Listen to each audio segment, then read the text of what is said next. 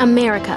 We are endowed by our Creator with certain unalienable rights: life, liberty, and the pursuit of happiness. At Grand Canyon University, we believe in equal opportunity, and the American dream starts with purpose.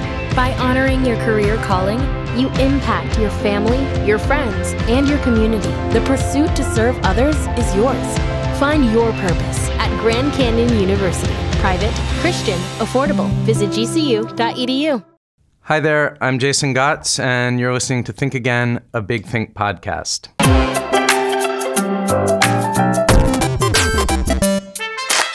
There are two kinds of people in this world. Those who don't give a damn about grammar, style, or syntax, and those who write aggrieved letters to publishing houses about split infinitives. My guest today, Benjamin Dreyer, is neither. As the copy chief of Random House, it is his unenviable task to steer the middle way between linguistic pedantry and letting these writers get away with bloody murder. Scratch bloody, redundancy.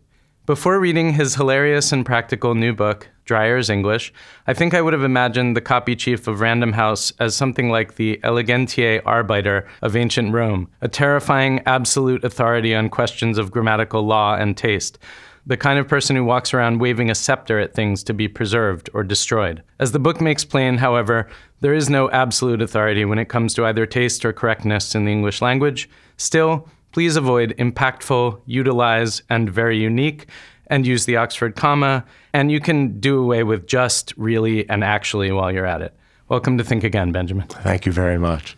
So if we do away with just, really, and actually, there can be no more BuzzFeed headlines. I don't police how people speak. You talk however you want. I talk however I want, and you will hear me say the word very probably 20 times in the next, 20 minutes. But the point is that when we're writing, we have the opportunity to sharpen up what we're doing for the best possible impact. It's an old game, and it didn't originate with me. I'm sure I must have seen it online at some point. The notion that, for instance, if you're very hungry, you're ravenous. If you're very smart, you're brilliant. If you're very this, you're something else. And go find that really good adjective and grab onto it and make very good use of it. Right. Though I should say, because I really am in favor of as much gray as is reasonably possible when we're talking about our writing. And for you Americans, that's Gray. Yes, please.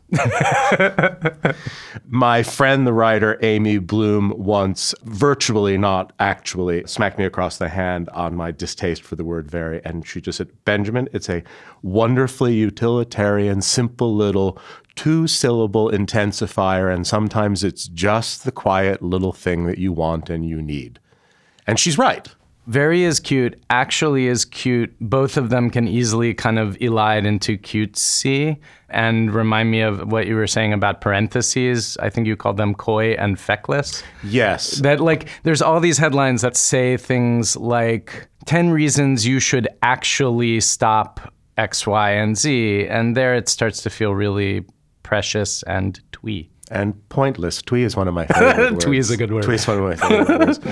I remember the first time I encountered the word twee in some book back in the maybe 1980s. And if I recall correctly, and when I don't recall things correctly, I just make them up.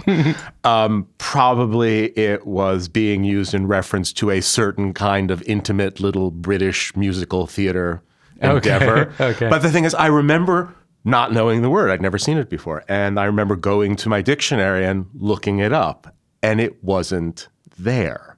It was still a British word. And it did eventually, as we well know, it made its way over here, and really it's got its green card well in hand. We need a word for whatever kind of sort of onomatopoeia that is. The word twee sounds like captures the feeling of tweeness. Yes, but it's not onomatopoeia exactly. No, but it's an exquisite word. It's an exquisite word. As to actually, yeah. I learned the extent to which I violently overused it, and in fact, she will forgive me for this. My sister also violently overused it when we started hearing out of the mouth of my 2-year-old nephew well, actually, I like peas. And we were all like, huh?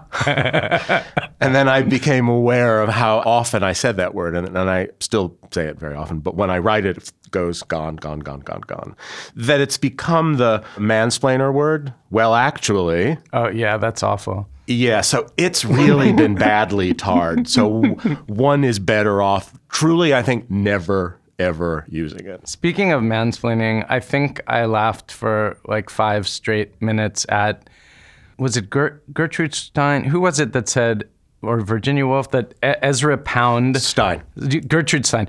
Ezra Pound was like a village explainer, excellent if you were a village, if not, comma, not. You know, I find Stein as hilarious. A rule, God bless her, unreadable. Right. But when she lands a line, she lands a line. No, that paragraph you quoted of hers, I was totally shaking my head in bafflement. It was the all right, the all right paragraph. Yeah. So and yeah, I mean, I typed it out, and I just keep, I was copying it out where I found it, and I'm just typing it. I have no idea what any of this means, but it's a very good example of Stein's writing. Yeah, all those brownies, I guess. And one other thing I found really interesting that stood out for me in your book is this idea of learning the rhythms of prose by typing out some great prose. Shirley Jackson, who I think in many people's minds is limited to a vague memory of reading The Lottery back in 7th grade, in your book emerges as a hero of prose writing. I mean, you really admire her style. She is my favorite writer in the English language. And I say the word favorite because I mean favorite, but I do also think she is one of the great prose stylists of the 20th century. Her writing is exquisite. I, like everybody else on earth, read The Lottery when I was in high school.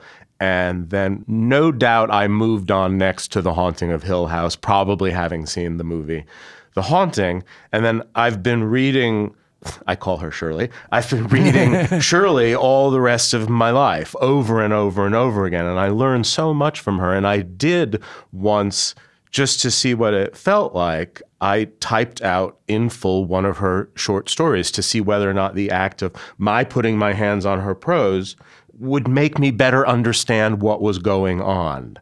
And it did.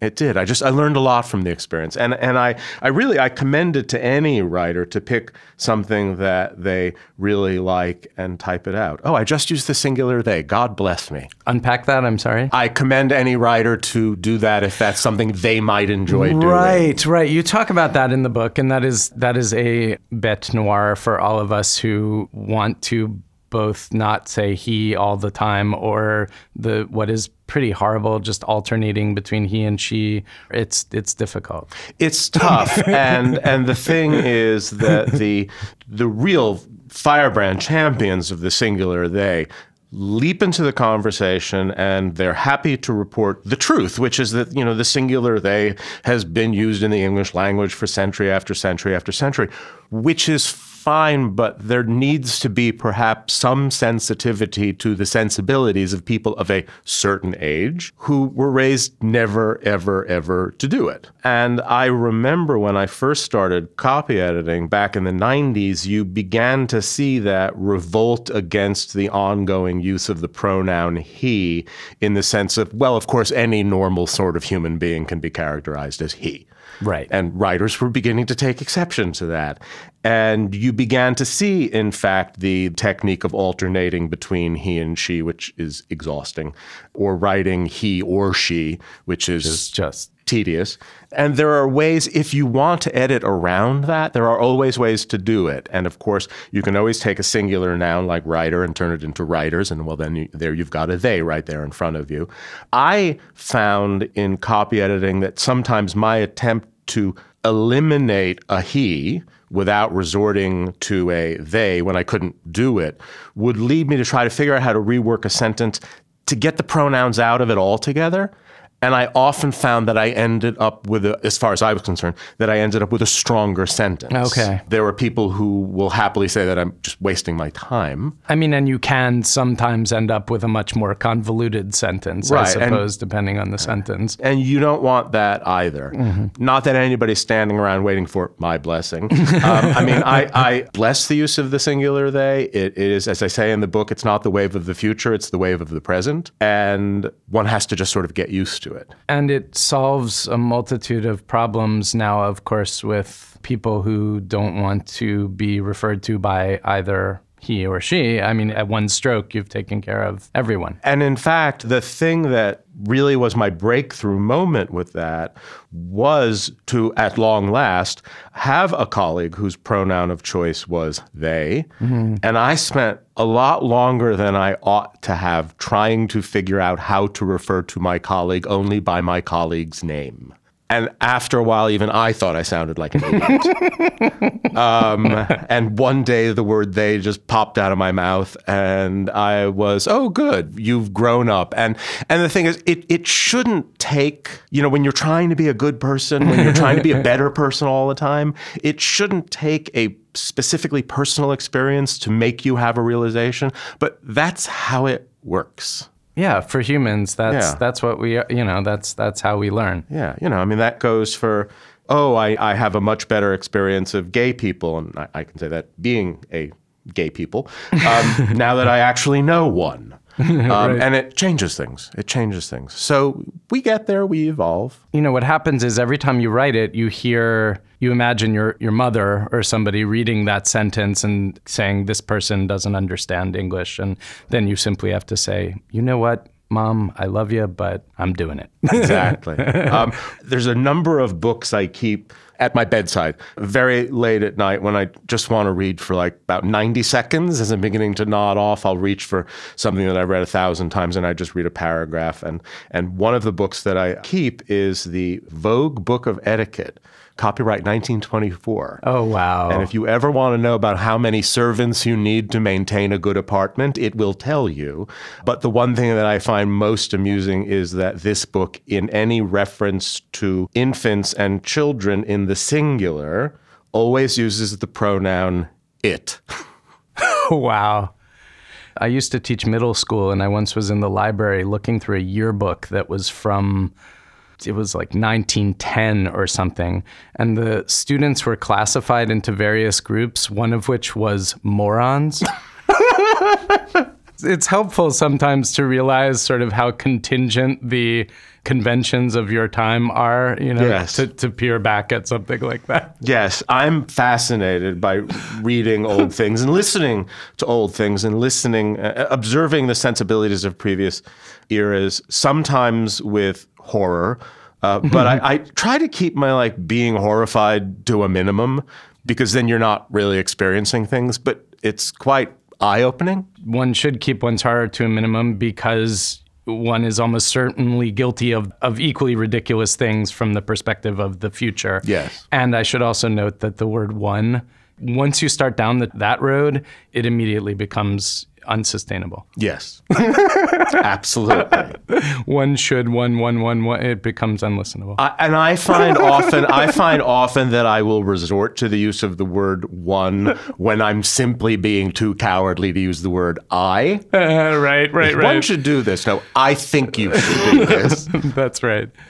This brings us, I think, to the issue of linguistic correctness and what David Foster Wallace called snoots, or syntactic nudniks of our times, those who write the aggrieved letters into publishing houses, and how, in reality, that's not at all what your job is. There is no absolute that you are hewing to. No. It's my job when I'm copy editing a manuscript. The most important thing is to, as I often say, to try to get into the author's head and to do to a manuscript what the author would have done had the author had 5 more minutes with each paragraph and hadn't already read each paragraph 576 times. Right. And you do that process, and what you are trying to do is you are trying to enhance. You are trying to make every sentence the best possible version of itself that it can be, not to impose all sorts of notions of what you think is correct that are unhelpful and unnecessary. I do have many notions of what's correct. I like to think that most of them have to do with the notion of consensus, what we all think is correct. And that notion of consensus is what allows you to correct people's spelling, to correct people's grammar, to note that they have a subject-verb agreement problem. That's consensus. We all agree to these things. Right. But I don't go into the writing of a novelist who has a penchant every now and then for using a comma splice, which is to say a comma holding together two sentences where a semicolon or a period might be more, I'm making air quotes, you can't see them, might be more appropriate. We'll include them in the show notes. Thank you.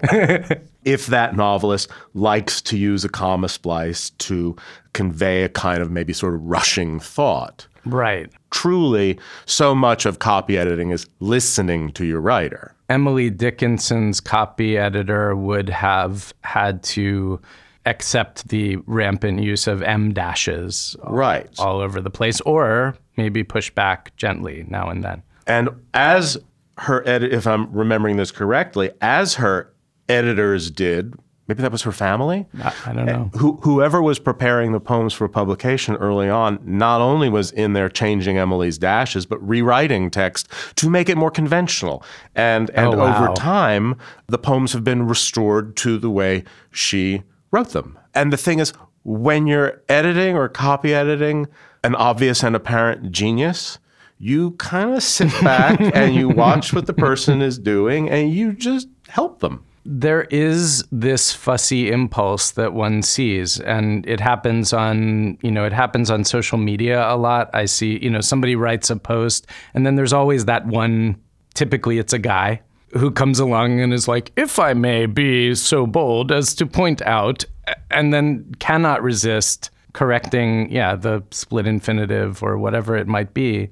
I don't know. What do you make of that? That it doesn't seem to have anything to do with good writing in the end. No, it only has to do with a tendency to want to control and judge. The thing is, as a copy editor, I do have a somewhat conservative impulse that essentially involves protecting writers from being picked on for no good reason. So I will tend to, on occasion, offer a more conventional construction, or at least to suggest that this particular construction that the writer is offering is a little outre.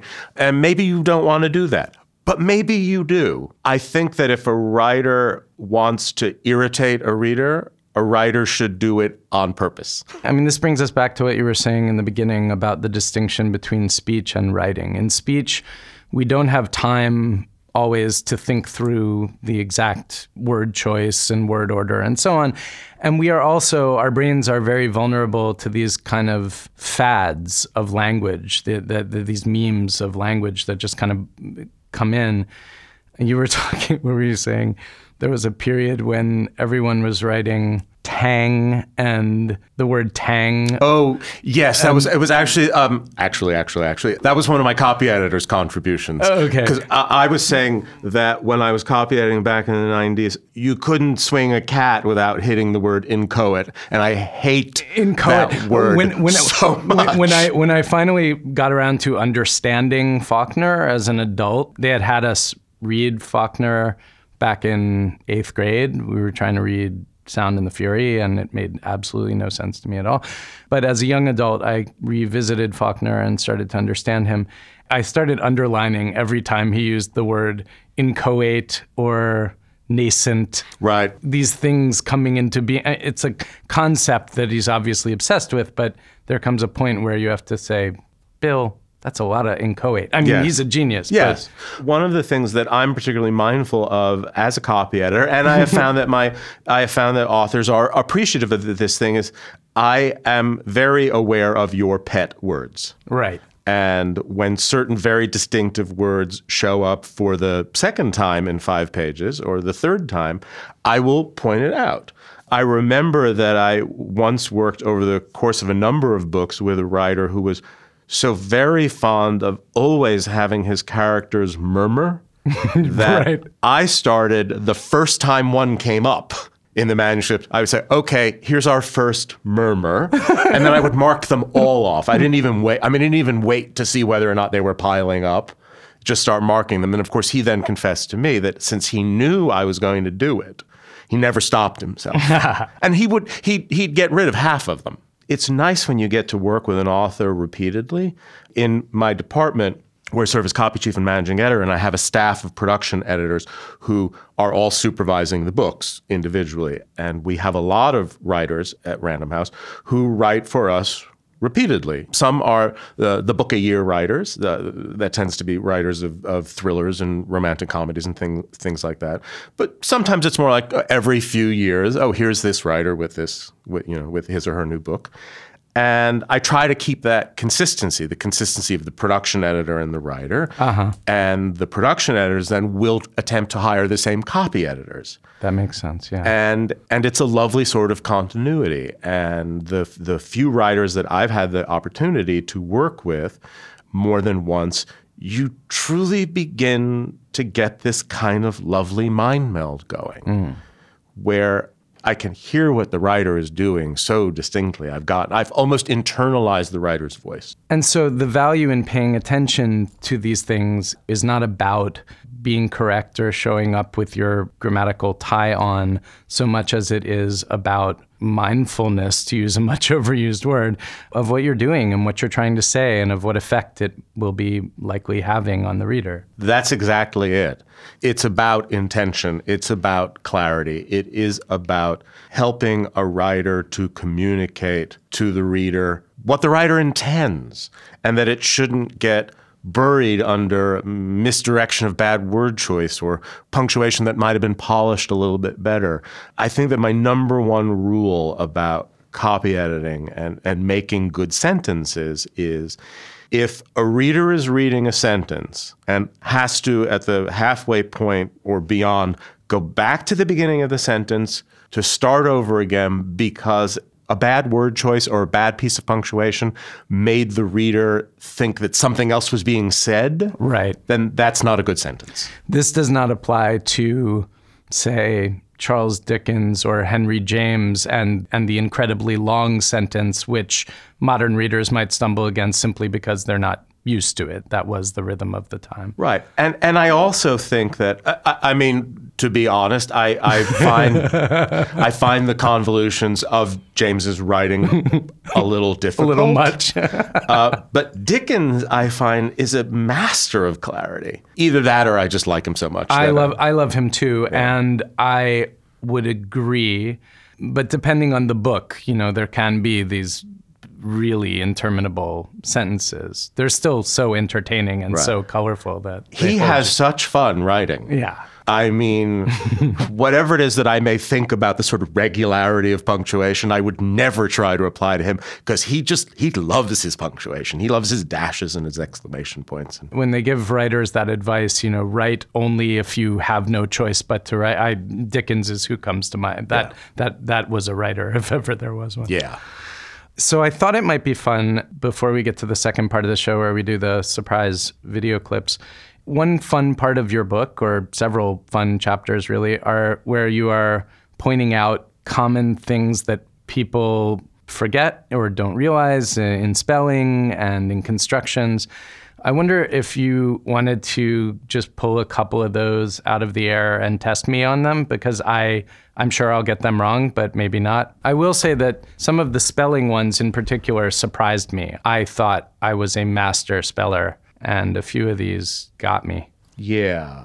All right. So, for instance, if you have a rough spot on your finger, one of those rough hard patches. Okay. How do you spell that? Callus. Okay. Yes. So I'm going to say CALLUS. Yes. And then it's OUS if I'm being cruel and rough and exactly mean. Yeah. CALLUS is the noun and CALLOUS is the adjective. Yes. Very good. Very good. Yes. The letter paper that you right on. Oh, sure. Okay. That one was drilled into me by my very grammatically precise mother. Stationary is with an E if you're writing, and with an A if you're standing still. Yes. And to trot out the joke that I always trot out about people trying to remember. Oh, for instance, people trying to remember the difference between supine and prone. Ooh, that I'm supine and prone. Okay. First of all, both of those are probably overused in erotic novels, I'm imagining. Yes. But I don't know. Yes. Supine is lying on your back. Prone is lying on your stomach. Okay. Almost everybody will reach for the word prone for anybody who's lying down. The way you're supposed to remember which one is which is that if you are lying supine, you are lying on your spine. But my ongoing joke is that the problem with mnemonic devices for spelling is I can't remember them. Also, the thing that trips people up all the time is when you're talking about giving someone free rein to make their own decisions, to run their own office, you spell that. Okay, I want to say REIGN, like they're reigning over. Is that wrong? That's wrong. Because when you're giving somebody rein like a horse. Like a horse. REIN. Right. So you're not holding the reins really tight. So you're giving a person free rein. Okay, last one. If somebody finally gets what he has coming to him. Oh, so comeuppance? Comeuppance is a great word. No, he's getting his just desserts. Right. So is it deserts or desserts? Well, it's what he deserves. So that's a single E. Yes? I mean S, rather. Yes, exactly. Single it's S. It's just desserts, DESERTS. It's not two S's because he's just getting He's not getting cake. Dessert. Yeah, right. He's getting what he deserves. He's getting what he deserves. Nice. So yes. So I got 2 out of 3 maybe, or was it 2 out of 4? I don't know you got him. You got him. All right. It's sad that they don't give the copy chief a cool hat. Do you not? There is no such thing, right? That's shame. Unfortunately. And the thing is, I have a colleague who he's the deputy publisher, and I was thinking, how cool to be a deputy. And then he always says to me, because I'm the copy chief, he's like, how cool to be a chief. Right. So yes. That is cool. We don't have titles like that in media. So now we will do the second part of the show, which is not as much a game show as what we just did, I think, but these are just thought starters. There are short video clips from Big Things video interview archives, and I haven't seen them, and Benjamin hasn't seen them, and we'll just watch them and take the conversation where it goes. Cool. All right. Okay, they're playing softball with us here. This first one is Corey Stamper, who I'm sure you have heard of. Yes. Corey Stamper is from Merriam-Webster, and she is a lexicographer. Yes. And she is not to be trifled with. No. So this is called 4 Incredible Words with No English Equivalent. All right, so one of the things you need to be a lexicographer is something called Sprachgefühl, which is a word we stole into German, and it means a feeling for language. So Sprachgefühl is the thing that tells you, for instance, that the sentence, the cat are yowling, is grammatically wrong, but the crowd are loving it is just very British. And so Sprachgefühl is a great word because Germans have words for everything. And so we stole Sprachgefühl in with a bunch of other German words that also describe these things that it's just great to have one word for. So one word that German has that describes this great thing we don't necessarily have a word for in English.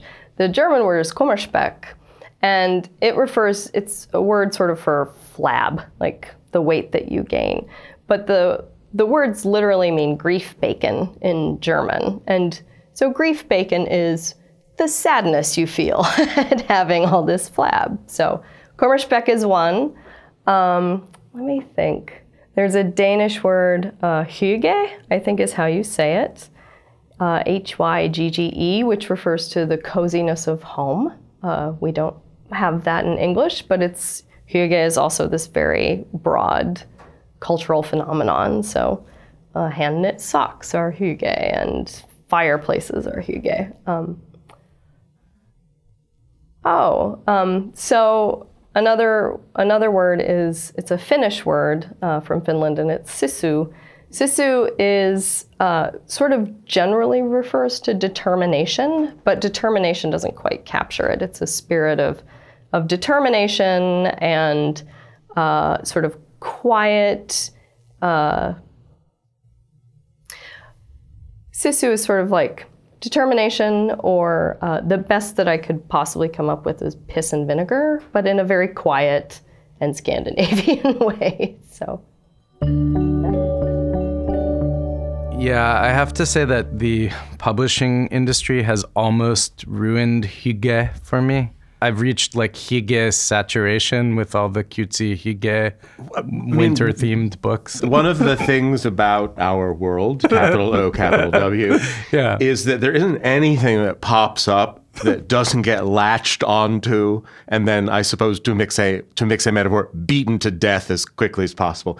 You know, I mean, the joke of the word artisanal. It's like it was nice for a minute, and then everything's artisanal, and I don't want to hear about it anymore. Can we please just go back to handmade? And I feel like we have Brooklyn and marketing more to blame maybe for artisanal than you guys. Yeah.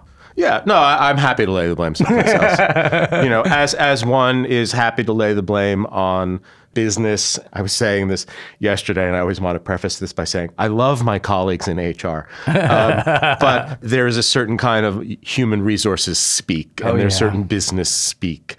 And I think that there's nothing wrong, and there are many things wonderful about coming up with new words or taking extant words and sort of freshening them up a little bit. Listicle, for example, is one that you like very much, and I understand that. If it does something that no other word really does, and if it really brings something to the table, then make place for it. Yeah. Throw out a couple other neologisms. Listicle is gorgeous. That's great.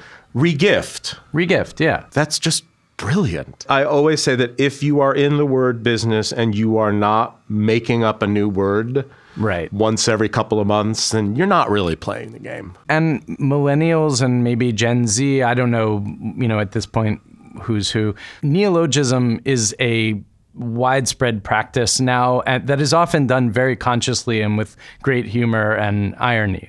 I marvel at it. I mean, I spend a lot of time on Twitter, and in fact, I credit Twitter with helping me find my writer's voice. Because when I started working on the manuscript, I found myself trying to take this elevated, erudite tone, and I was so boring. The copy chief tone. Yeah, and at a certain point, I realized that what I was doing on Twitter, which was trying to be really punchy, really funny, get in and get out, because that's what you have to do when you're on Twitter. It's like, dude, that's your voice. Right. That's your voice. Try to do that. People like that. People seem to respond well to that. So it is one of the reasons why the book is made up of so many little nuggets of information, because people like that.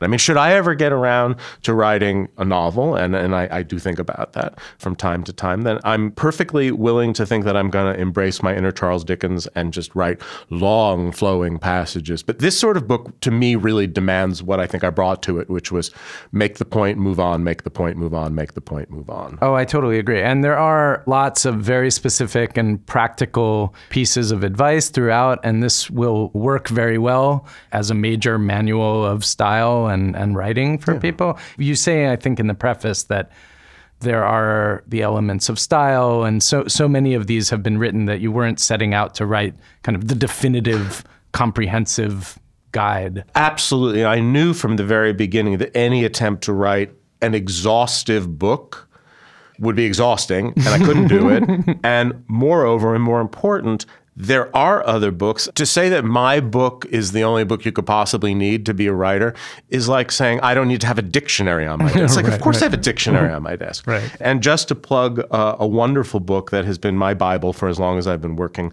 in publishing, and it's out of print, but you can easily find copies online. There's a spectacular book called Words into Type. Okay. Some of which is very sort of into typography and things like that, and the ins and outs of publishing mechanics of construction that are irrelevant to most people. But the center section on grammar and punctuation is glorious. Okay. And it is the book that I will reach for when I'm stumped on something. And there is some really fussy stuff in the English language that I never get right. I write quite a lot, and I find myself again and again saying, does that damn period go inside the quotation marks or outside of it? And, you get into some of that in the book, and using semicolons in series where you have things that have commas within them. And I think one thing that's very important for all writers is if you've tied yourself up into some sort of grammatical, syntactical knot and you can't figure out whether something is correct or not, drop the issue of whether it's correct or not and rewrite the sentence in a way that you're comfortable with. Walk away from the knot. Don't try to untie it. Write at your own level. I mean, write with aspiration, but write the way you know how to write. let's go back to HR speak. Sure. We all write a billion emails, and one finds oneself. I find myself writing now sometimes saying things like circle back in an email. I will circle back to you. And I won't let myself do it. If I see it, I just won't let myself do it. But there are these shorthands that emerge, and that's why. I mean, it's because of efficiency. I mean, it's business speak. That's where the notion of granularity comes from. Right. Which I still Let's don't get quite granular. remember what it means, and I don't ever want to know what it means. And essentially, it's like, are we talking about mustard? Because then I'm okay with it. Business has always done that sort of thing. And if you go back to, it must be Billy Wilder's film, The Apartment, which is, again, if I'm remembering this correctly, an endless string of wise jokes, business-wise, meeting-wise, salary-wise. And I find that hilarious. And so I do that every now and then. But it's the thing about it's about doing. That's intentionality. You're right, doing it's it doing with something irony and doing something with a wink. for fun. Yeah.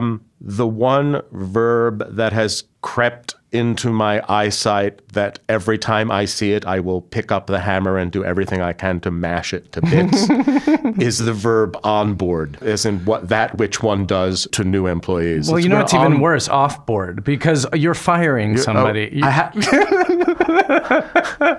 Let it be known for the record that I'm sitting here and my jaw just went down because I hadn't. That's a thing. I suppose that was inevitable. Well, that's terrible. Offboarding. You're firing someone. Yes.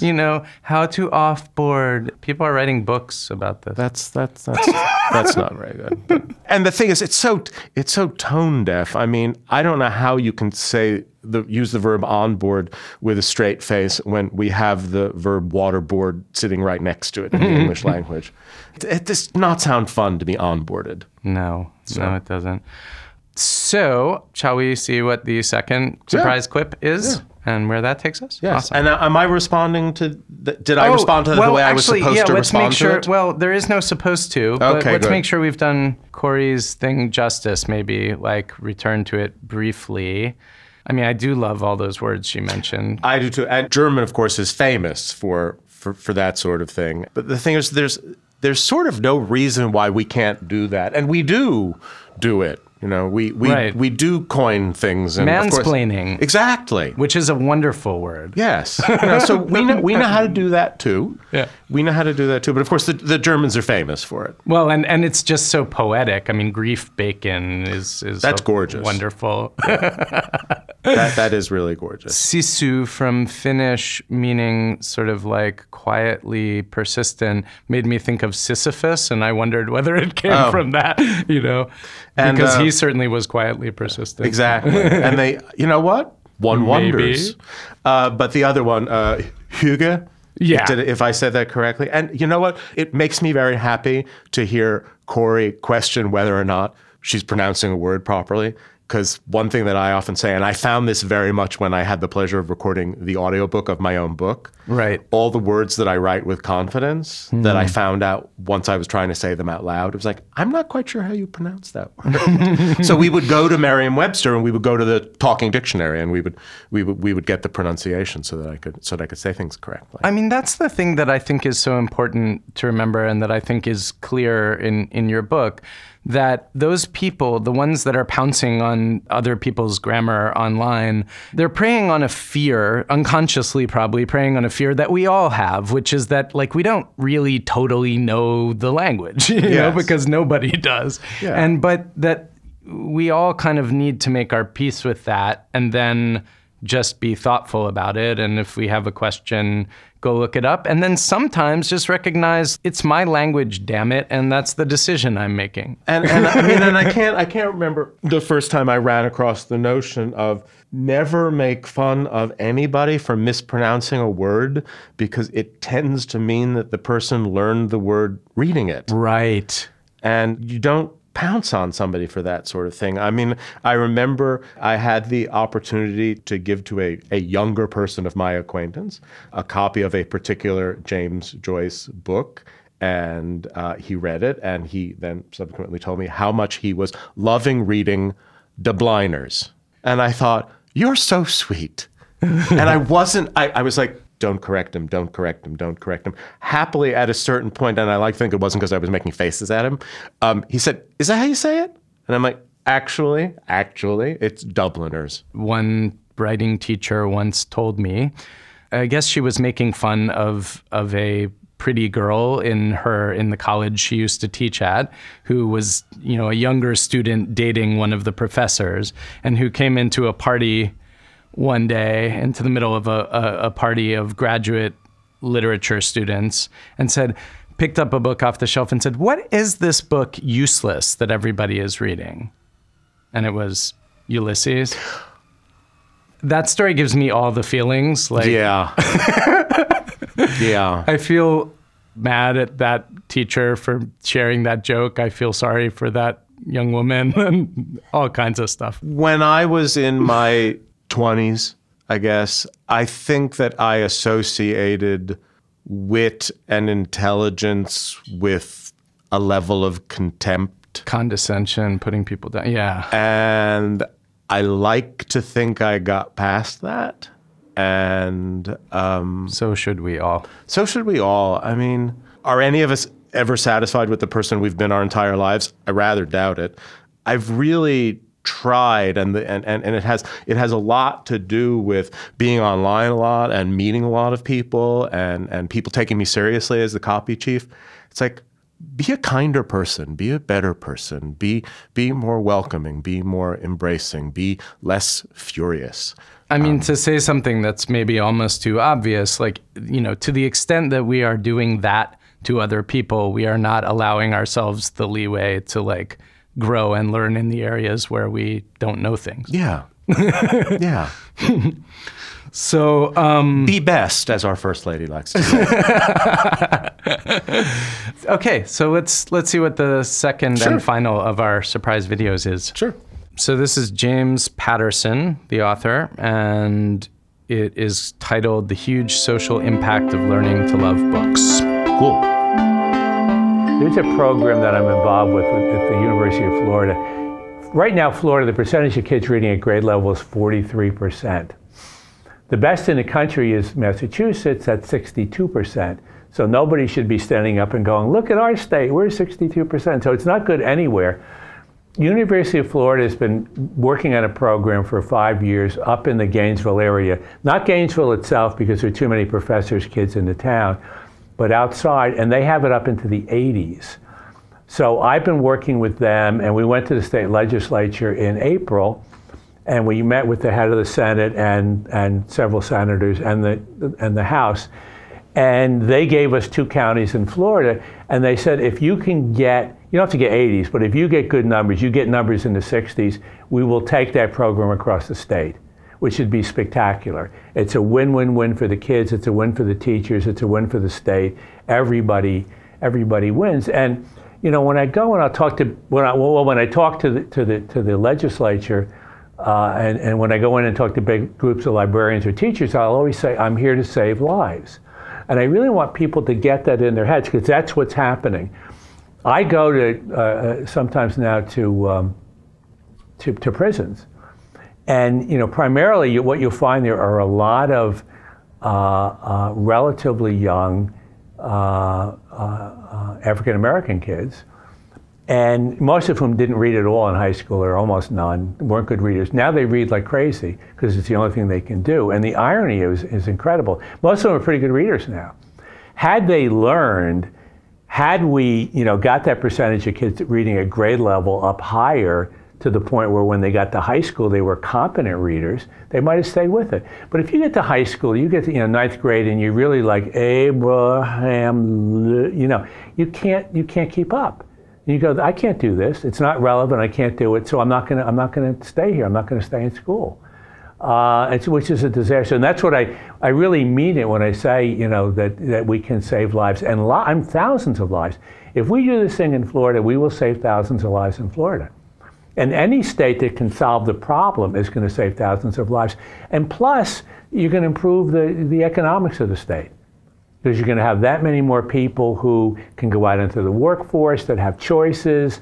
That's important. It's a hugely important thing. That was beautiful. And I'm sitting here really sort of touched and moved, because I'm having feelings and I'm having memories, and I'm listening to what he's saying about the importance of this, and I'm thinking about how when I was really, really young, and I've quizzed my mom about this, and I asked her about when did you teach me to read? When did that happen? And she said, I never taught you to read.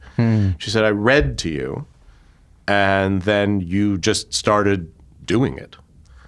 And like before you were in school, I guess. Yeah, and books for me were and have always been the most magical thing. And the very first thing that I owned that officially had my name on it was my library card.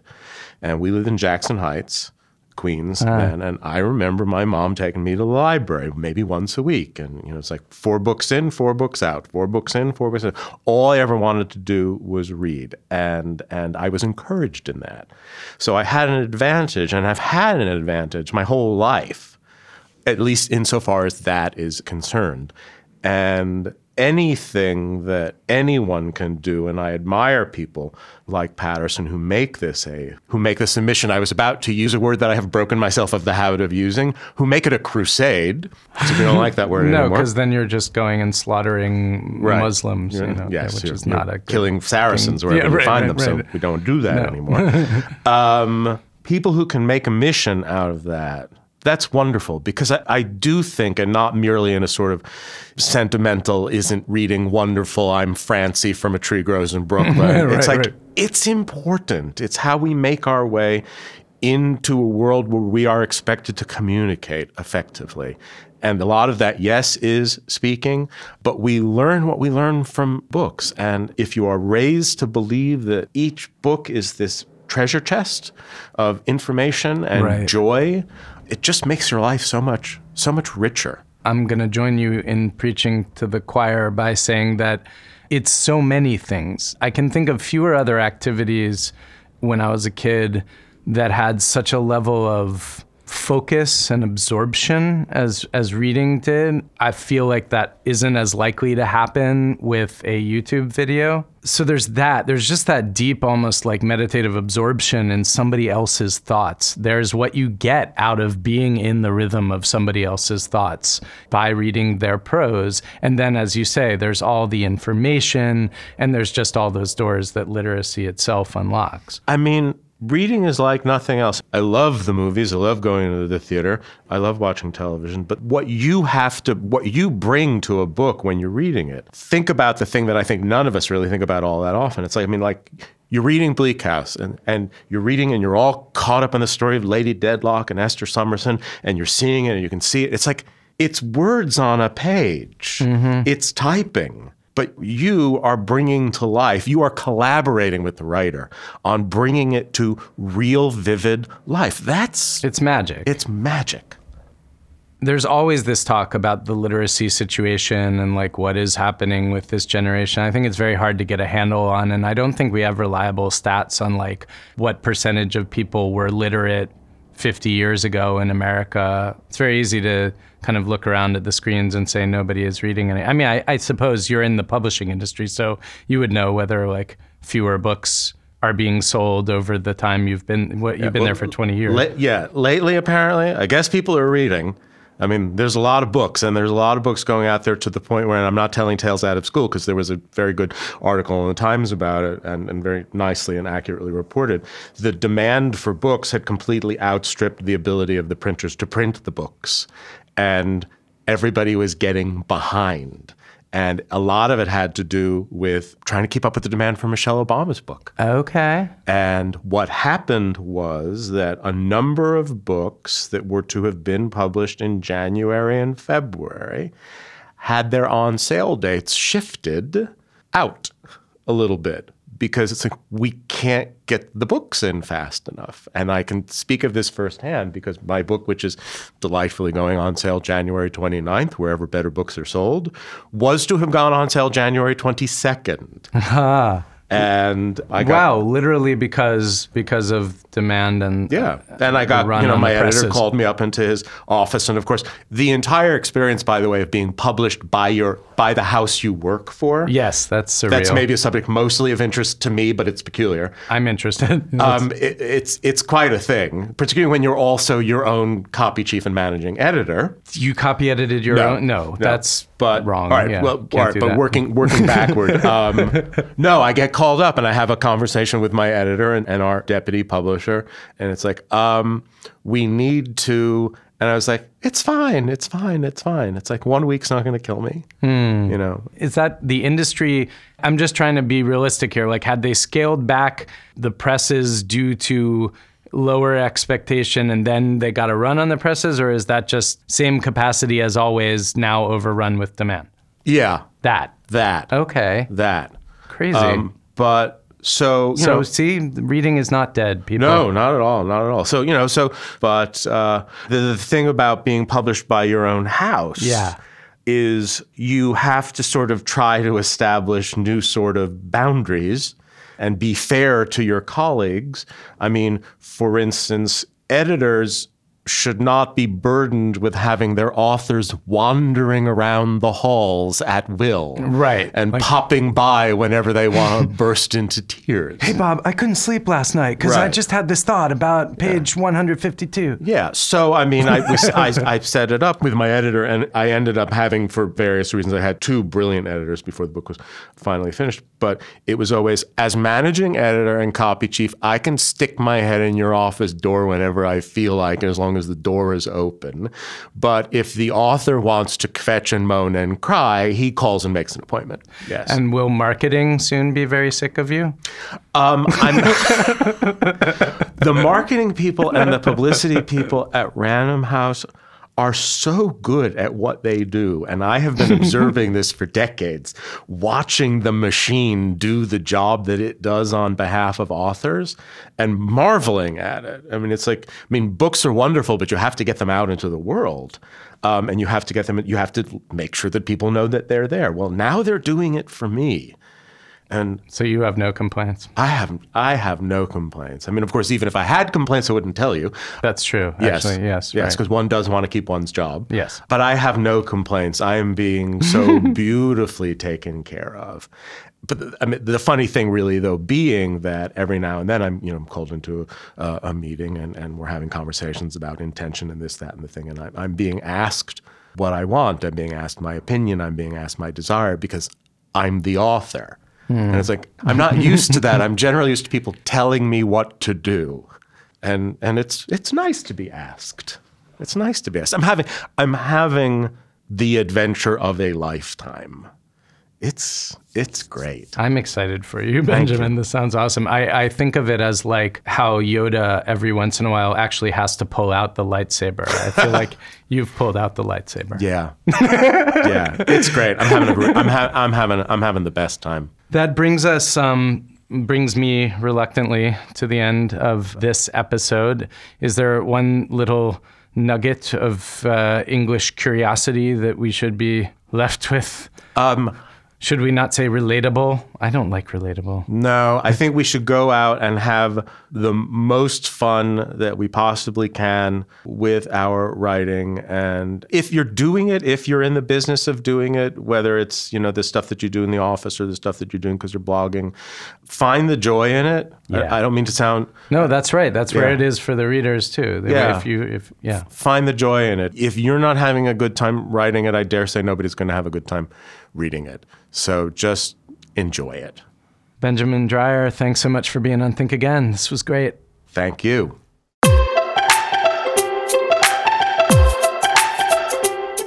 How's everyone doing out there?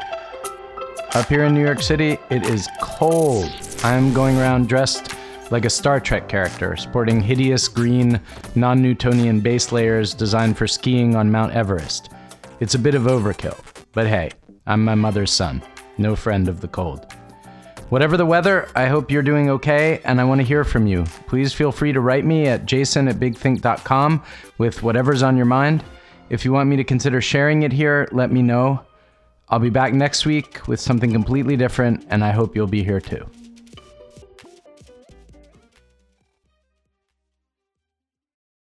When you need mealtime inspiration, it's worth shopping Kroger, where you'll find over 30,000 mouth-watering choices that excite your inner foodie. And no matter what tasty choice you make, you'll enjoy our everyday low prices, plus extra ways to save, like digital coupons worth over $600 each week. You can also save up to $1 off per gallon at the pump with fuel points. More savings and more inspiring flavors make shopping Kroger worth it every time. Kroger, fresh for everyone. Fuel restrictions apply.